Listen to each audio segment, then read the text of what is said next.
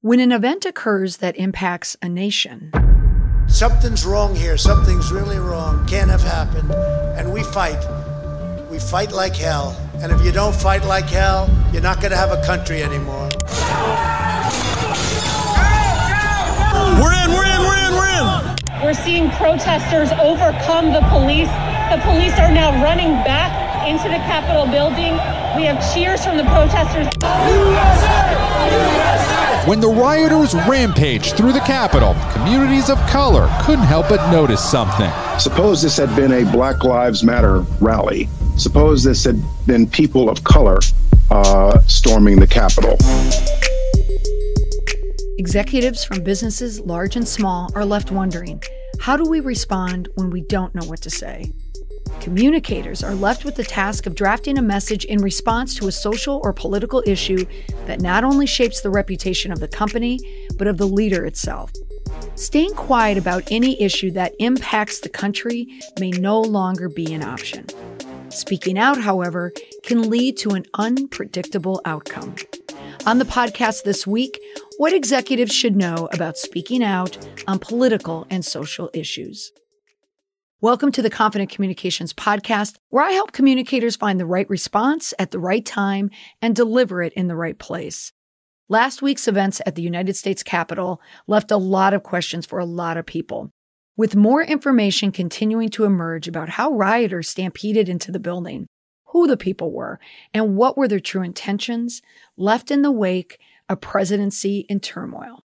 What also isn't entirely clear is how leaders should respond when the country is left with the gut punch from the weak, but also with an eye trained on the people who are and who are not responding about the siege on the Capitol. In today's fractured environment, executives may find themselves under pressure by their staff to speak out on an issue. If you do, how can you predict the reception of your message? Will it ring hollow or be taken out of context? Could you be alienating a large part of your audience or customers? Staying quiet, however, may have its own ramifications and may no longer be an option. Here today to help me answer that question is a former presidential advance man who has insider knowledge about shaping the issues from behind the scenes, to now working as a strategic advisor, helping clients shape their message to the public. Anthony Hayes, founder of the Hayes Initiative, has been working in PR and communications in New York City with experience helping clients such as the Port Authority of New York and New Jersey during Superstorm Sandy and Bridgegate. Oh, to be a fly on the wall during that gig of his. He has crisis communications experience, strategy, and also experience helping his clients manage national media response. He's also worked on one of the most contentious presidential campaigns in American history. So you can see why Anthony is a perfectly timed guest to discuss what executives should know about speaking out on political and social issues. The timing of this planned interview for this week brought to a rather unplanned discussion for me and my guest, because my guest, Anthony Hayes, was scheduled to speak with me really more about presidential matters leading up into the inauguration, because he's a longtime PR political operative and he has so much experience. But with the events of what happened yesterday, the day of this recording at the United States Capitol, I had to move this interview up because I felt the listeners needed to hear from you, Anthony. Anthony, welcome to the podcast. Hey, thanks for having me. I have to start here. You have more than, you have many years in communications, crisis, and management. And easy on the years. Okay. Hey, Anthony, mine's even longer. But what interests me the most right now is because you had a seat, like a literal back seat in presidential politics by working with Hillary Clinton in the Hillary for America. You were part of the national advance team. So my first question to you, you and I are recording this on Thursday, January 7th. I'm sure by the time this episode airs on Tuesday, everything will be upside down. I mean, who even knows? But Anthony, tell me, just first blush, what do you think about what happened? I mean, it's a challenging thing to, listen, it's anybody who's worked on a campaign or a presidential in particular, and let's say you're on the losing end, let's not put in 2016, but just, it's a unique experience because you have spent so much of your life and so much energy and so much time fighting for something that you believe in. And while obviously I believe and adore Secretary Clinton, the reality is I believed in what we were fighting for. And I think that when you lose, and certainly in 2016 when we lost, I think part of why there was so much devastation, if you rewind to Election Day in 2016, and the day that the secretary gave her concession speech, there was a lot of devastation that everyone felt. And in large part because I think everyone had their concerns about, is Donald Trump up for the job? Can he actually be president? And I think the reason that so many people felt crazed, and what led to yesterday, which was obviously the assault on the Capitol, which I believe was the first time since 1821 that the Capitol had been breached. So to see this today while we're talking, and to sort of think about this now through that lens of being with the secretary on Election Day, putting her in the car, and then seeing the 4 years that sort of came after that, I have to say there's a little bit of me that is not surprised in the least that yesterday happened. You on your Twitter account at Anthony J. Hayes, you were tweeting yesterday, and a tweet you mentioned that you wrote, he at Real Donald Trump is not just unprepared, he is temperamentally unfit to hold an office that requires knowledge, stability, and immense responsibility. That's a quote from Hillary. Oh my gosh, why am I stumbling on Hillary's name? Hillary Clinton. I know. Yeah. Hillary Clinton in 2016. Anthony, tell me, how close were you to Secretary Clinton? Well, I had the great fortune of being on the Advance team. And so for those that don't understand Advance, let me just sort of give a quick overview of that. So the secretary had her senior team and the great people like Nick Merrill, Huma Abedin, all names that everybody's very familiar with. Now, let me just say, now, if I had time, I would go down to a whole other rabbit hole. I would want to know about Huma. I would want to know about Anthony Weiner. You, Anthony, have probably so many stories that we could unpack, but I will focus on the story of the moment and really what was going on, during that Advance team. I mean, certainly you had an inside knowledge, firsthand knowledge of what was happening, but also about how Secretary Clinton almost predicted what was going to happen at the Capitol. What do you think about that? Yeah, I think that, again, I worked with such an enormously talented team. And I think it started from the top with the boss, which of course is Secretary Clinton.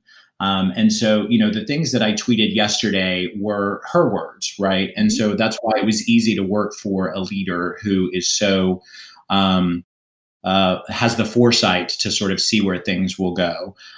Whether she could have predicted what happened yesterday at the Capitol, who knows? But I think she understood how dangerous Donald Trump's rhetoric in particular was. And since this is about communication and about words and how we do that, I think the secretary, one of the things that I admire most about her and would have the pleasure of getting to see, because, the Advance team arrives, for instance, just to give everybody a little background. So Advance, they call and they say, hey, can you go to Iowa? We want to have the secretary come and do several things. And you really are the person that hits the ground 2 or 3 days, maybe a week before, and really sort of prep her arrival and make sure that she's going to see all the right people. And, needless to say, Secretary Clinton wants to make the most of every second. So we were very, very busy. And so it was always fascinating to me as a communications professional, in particular, when she would sit down and sort of land, and how, while we were working on logistics and making sure that things were set up and the presidential stagecraft was done correctly. But beyond that, watching her step into that, and as a communicator and as a world leader, her to choose her words so carefully, so cautious to make sure that she's communicating in a way that is meaningful, thoughtful, and inclusive. Yes, and understanding that communications doesn't really have boundaries. It's not just Republicans or Democrats who communicate. Everyone communicates to everyone. So your point of view, even though you worked for a Democratic senator and also presidential candidate and first lady of a president, former President Bill Clinton, you can look at communications how I do, almost apolitically. It's just the power of it. And you have that experience up front and up close of seeing the power of a candidate and how they react to people in the public and how they, build their base. So certainly Donald Trump has his and Hillary Clinton certainly had hers. But what you and I are going to talk about today really is just such a byproduct of what happened on the Capitol grounds there. It's what leaders should know about speaking up on political issues, social issues, but also for their communicators, because they're the ones who are crafting the message, they're crafting the response. But the leaders are the ones who are, putting their necks out on the line. So I wanted to ask you, your advice. I mean, you've certainly had a lot of experience too. You worked, at the Port Authority as well in New York. I mean, talk about you're in the mix of it. So you have a lot of experience there. But Anthony, share with me, what are some of the key considerations when a leader or a CEO does choose to speak out? Like what would be a reason to speak out or not to speak out? Well, I think it's important to look at how we now expect our leaders, whether it's an organization or a company, to speak out. There is an expectation, that silence is not tolerated. That can be a blessing and a curse, right? And I think there's lots of reasons. So, and I think that expectation comes not just from consumers and people who engage with said product or organization, it's employees, because employees want to work in a place where they feel valued, seen, and that they understand that they're working for an organization that recognizes that these political and social issues impact their lives. So you're saying when you talk about stakeholders, so number one, it's when you are talking, when you are taking a stand and coming out to speak or not to speak, is your first audience your internal stakeholders, in your opinion, or just an important audience? I think it's a critical audience when you're talking about an organization because, they need to feel proud of where they work. They need to feel proud to walk through the doors, and they want to understand, again, people want a holistic approach to sort of life now with their work, right? Like we really have focused a lot on rebalancing that. And so employees need to know that their leader sees them and hears them and understands these big things are happening. What is the risk if a leader does not speak out to the employee?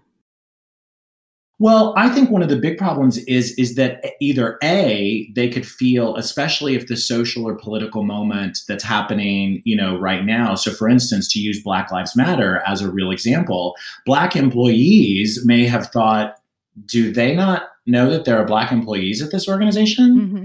And so the risk is not acknowledging sort of employees as a whole person.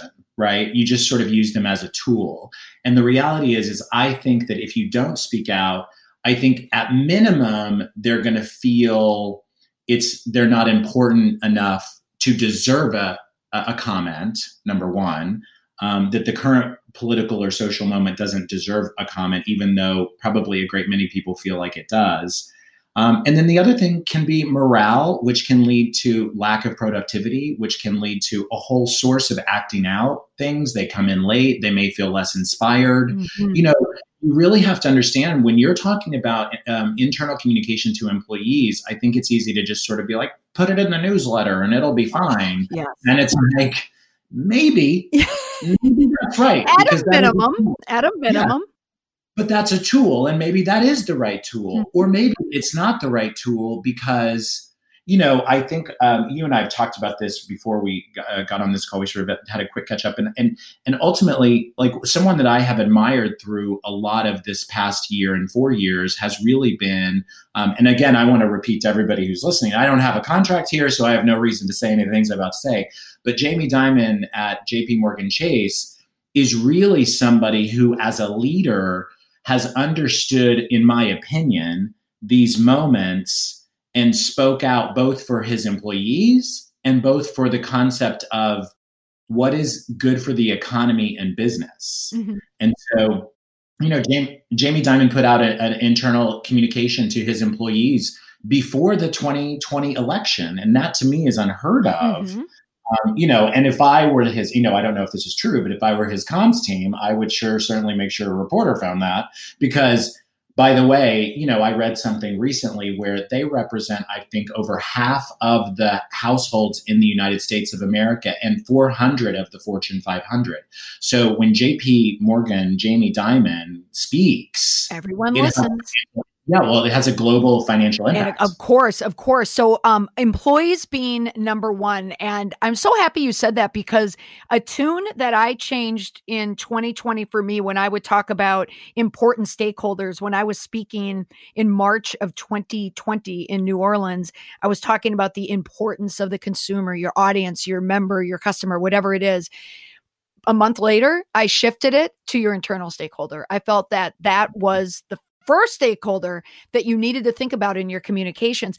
So I don't want to convolute this at all, but I do want to ask this. So number one, we're talking about their employees. We're talking about issues. We mentioned what happened in the Capitol, but you also mentioned BLM. 2020 was the year where I think more leaders than ever sat down and said, should we be talking about this? What do you think is the baseline? When does someone have to speak out, as opposed to when they should speak out?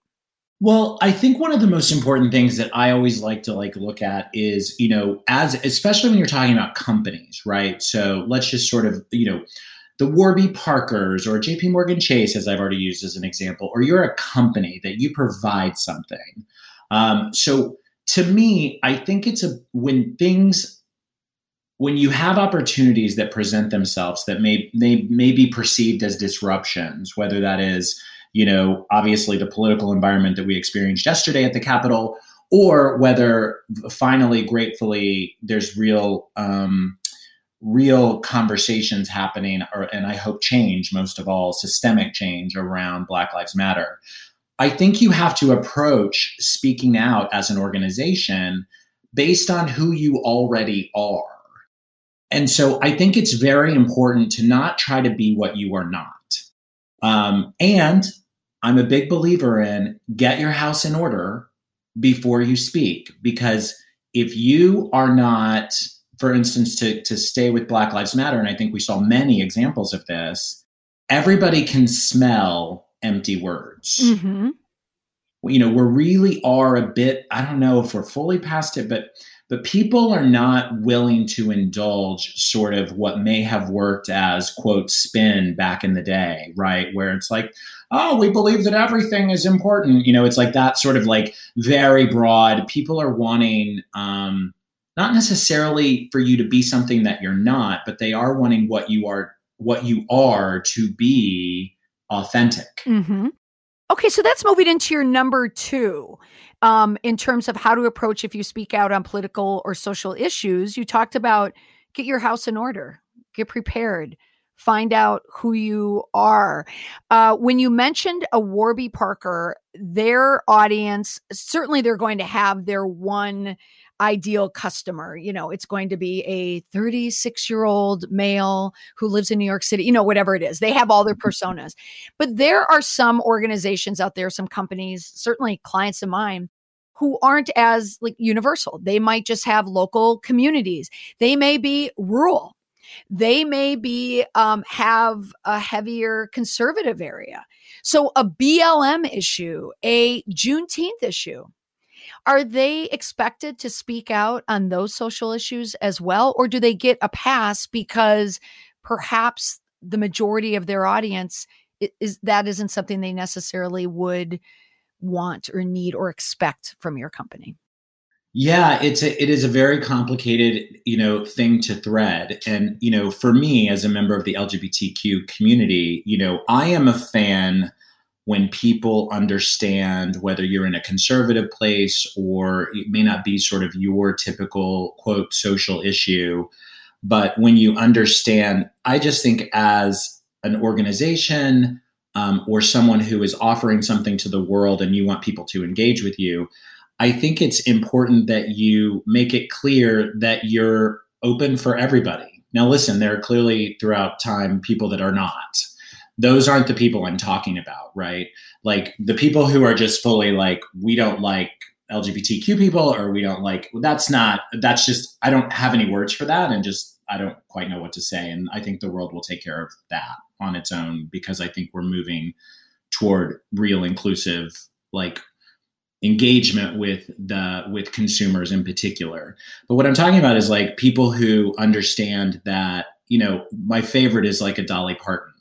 Dolly Parton has like the most remarkable way of communicating that she supports and loves everybody and that it's difficult and that it's complex, but we should be respectful.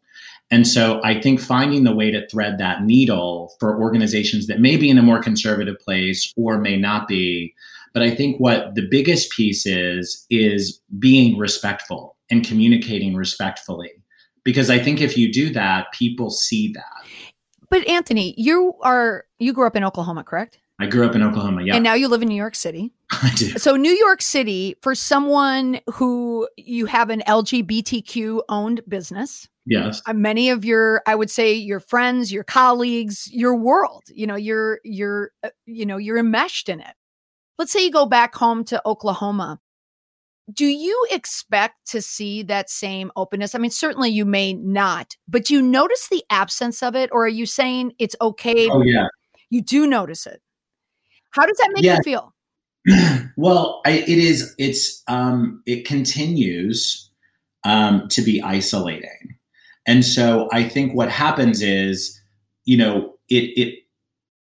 notice it because there's no reason for it to be missing. Okay, I'm going to be very specific now. So let's say it's June 2020. Yeah.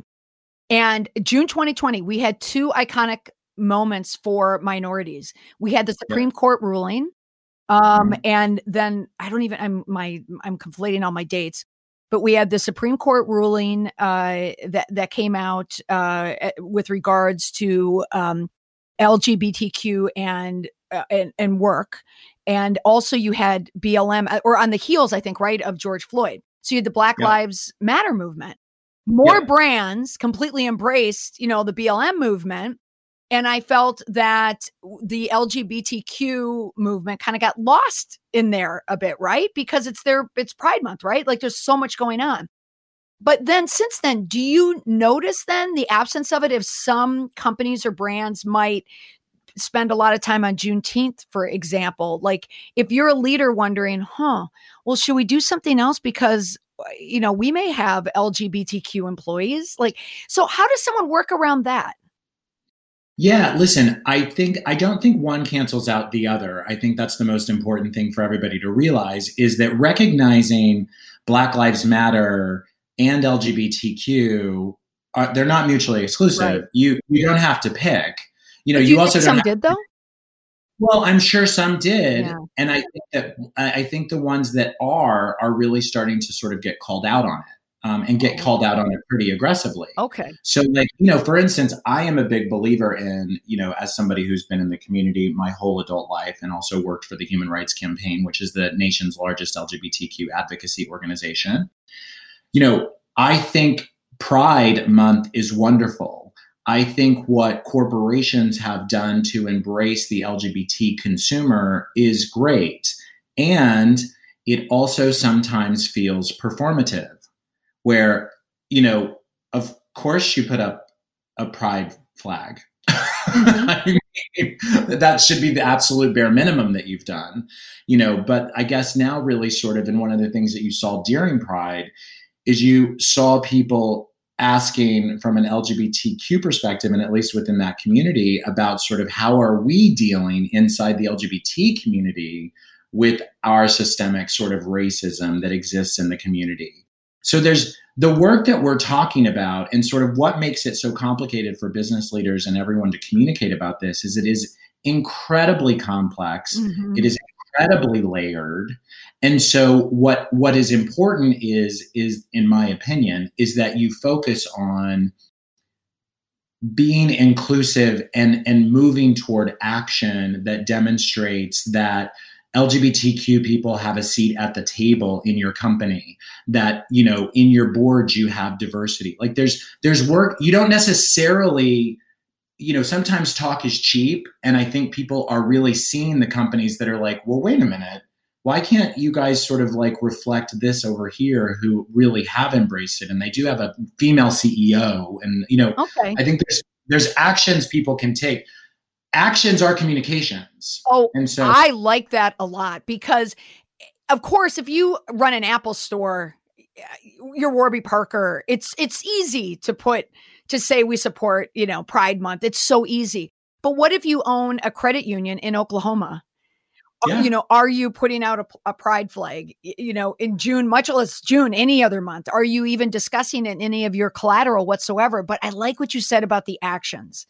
It's also what you do. Okay. So we've talked about employees. We talked about, you know, planning and who you should be speaking to in your audiences. And again, it's, you know, a lot of it too is internal.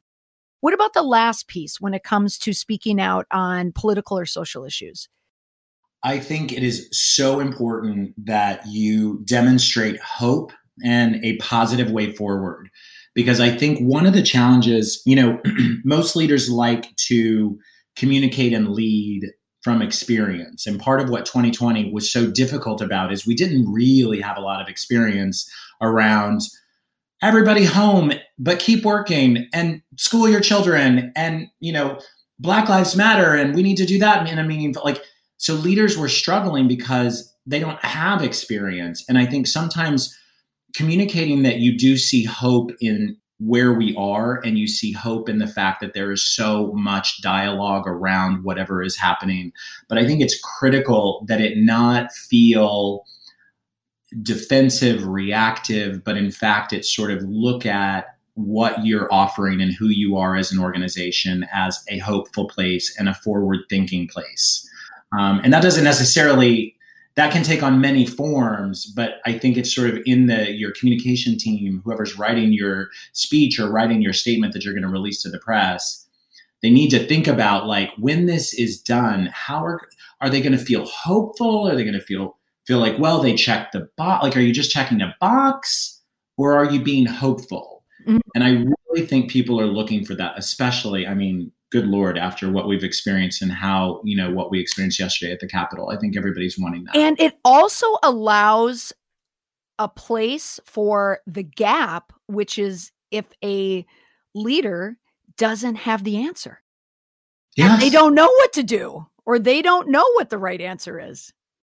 You just acknowledge that we don't know and are going to be dealing with, you know, we're going to approach this the same way that we approach everything we don't know. We're going to be thoughtful.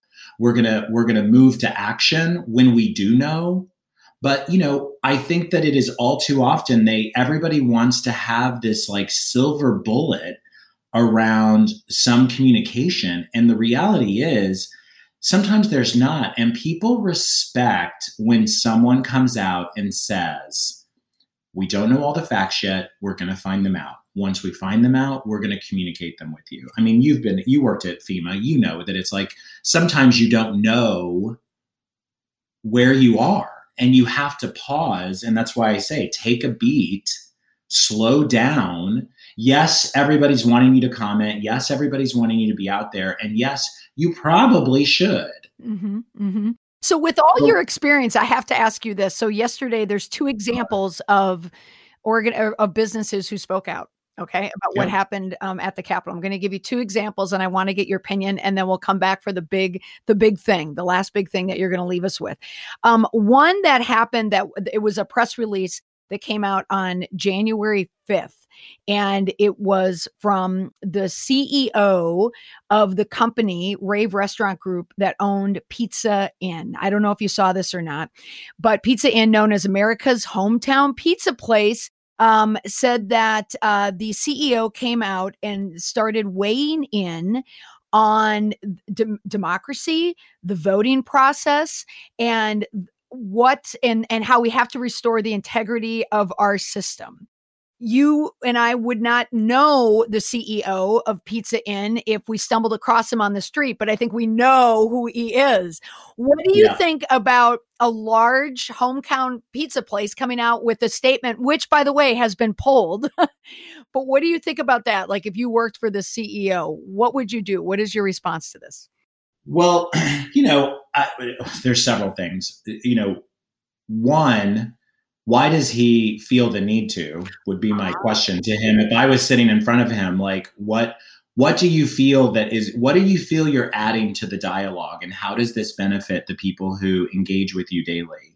Like, are you hearing, so he obviously answered that and decided to weigh in, or he decided to use his platform. And so I think that you really do have to ask that question of, like, why do you feel like you are needed to weigh in here? Now, I don't know if you saw this, but 170 business leaders sent a letter to Congress, or basically a short letter that got posted. But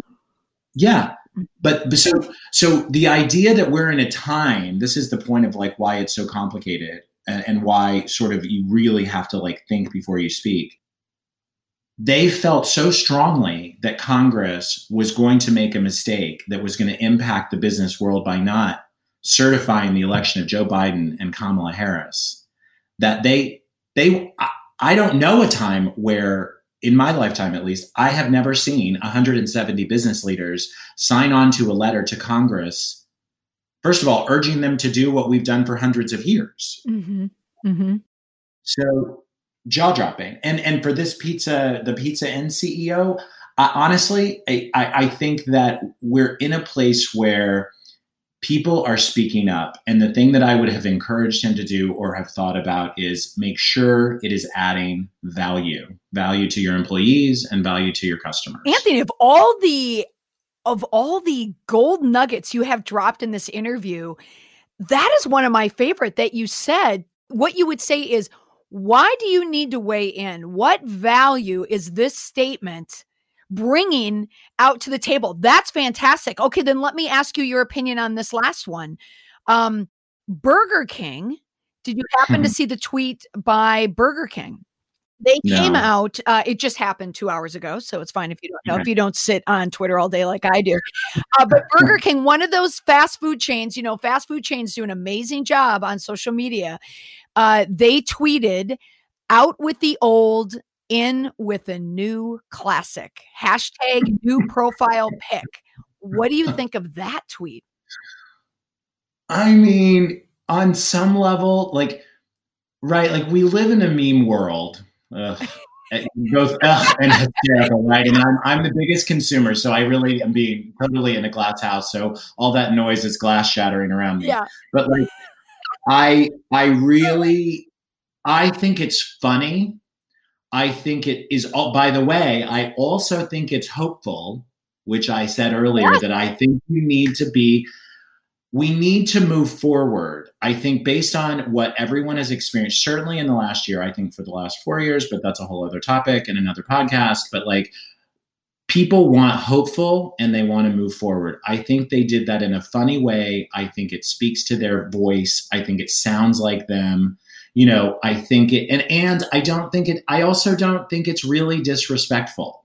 Right. So Anthony Hayes, I just ran it through the Anthony Hayes filter to check, does the Burger King tweet work? So one, you're thinking about your employees. What would your employees think of this? I would think many Burger King employees would applaud this tweet, this meme-like tweet, which I love. The second is, who is your audience? Who are you speaking to? Take a beat before you speak. It was this came out a day after. They didn't do it the day of. I think it would have been crass if they did it yesterday afternoon. They took a beat, right? And three, just like you said, it is hope and positive for the future. They're just saying, moving on. It's not a direct dig. It's not direct shade. Well, we'll call it shade. It's not a direct dig, but it's shade. It's a little shade, but it's okay. Yeah, but that runs through the filter as opposed to the pizza in press release, which certainly does it. Oh my gosh. Well, and really quick, the one thing I would add is what it doesn't do, to your point of the timing of it, is I think people notice when you're taking advantage of a crisis. Newsjacking, yes. 100%. Mm-hmm. I love that newsjacking. Yes, and Burger King, in my opinion, almost timed it, almost to the minute, because it's not just jumping in the fray of what happened, but it's the timing of the conversation of, is someone going to mention the 25th Amendment? Are we going to go down the 25th Amendment route?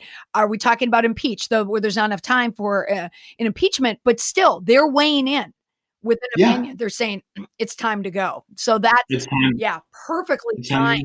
Oh my gosh. But speaking of things not being perfectly timed, I could talk to you for a day. Oh my gosh. I have to have you back on the podcast at some point, because I think there's so many things that we could speak about. But Anthony, what's the big thing? Like the takeaway from not just the episode today, but over these last 48 hours. And again, because this is airing on Tuesday, we're going to say over the course of the past, 4 or 5 days, what would be a big takeaway for a leader from a small to mid-sized business who's really grappling and struggling with this idea of how do you manage a crisis? What do I say? Do I weigh in on these social and political issues? What would you say? So I'll give you 3 quick things. Yep. 2021 will be all about crisis communication. Oh, hallelujah, brother, about that. Well, what about it? Meaning it's always going to happen, or you should be prepared? No, So ultimately, I believe everybody needs to revisit or write a crisis communication management plan. And if you haven't written one, boy, what is wrong with you? Right. But I would use 2020 as like examples of what didn't go well. And then most of all, I would encourage people to determine, how can this disruption that's happening, whether it's, social justice, whether it's, COVID, no matter what the disruption is that you're being asked to speak out on that you normally wouldn't, how can you use it as an opportunity to communicate, to accelerate, or to cut things that aren't working? So PR people know that, like, that's really that baked in gold piece of, just that gold piece of knowledge that we know is, it's almost like Lord of the Rings, like, precious in the middle of it, which is there's always an opportunity from a crisis, whether it's someone else's or yours. There's always an opportunity to come out of that. That's hope. 100%. Right? That's it. You have to find hope. Well, Anthony, I hope that you will join me again on this podcast, because I really enjoyed speaking with you. So if you want more information about Anthony Hayes, you can find him. I love that you have the Hayes Initiative. As far as branding names go, Anthony, I love that. So you can find him at the Hayes Initiative, and certainly on Twitter as well. Anthony, thank you. Thank you so much. This was great. My thanks to Anthony for joining me on the podcast this week. To learn more about Anthony, about crisis management and reputation management, he has a training website called PR Tips from a Pro. It's filled with lessons, advice, and information for how to work with Anthony and his team at the Hayes Initiative. You can find the link in the show notes. Remember, you can follow me on Twitter, where I extend the learning from the episode by tweeting response tips based on the week's topic. Look for my take of leadership communications. I'm sure there will be plenty of examples of leaders who nail their response this week or who fail at it. Look for #ResponseTip on Twitter at Molly McPherson. That's all for this week. We'll see you again next week. Bye for now.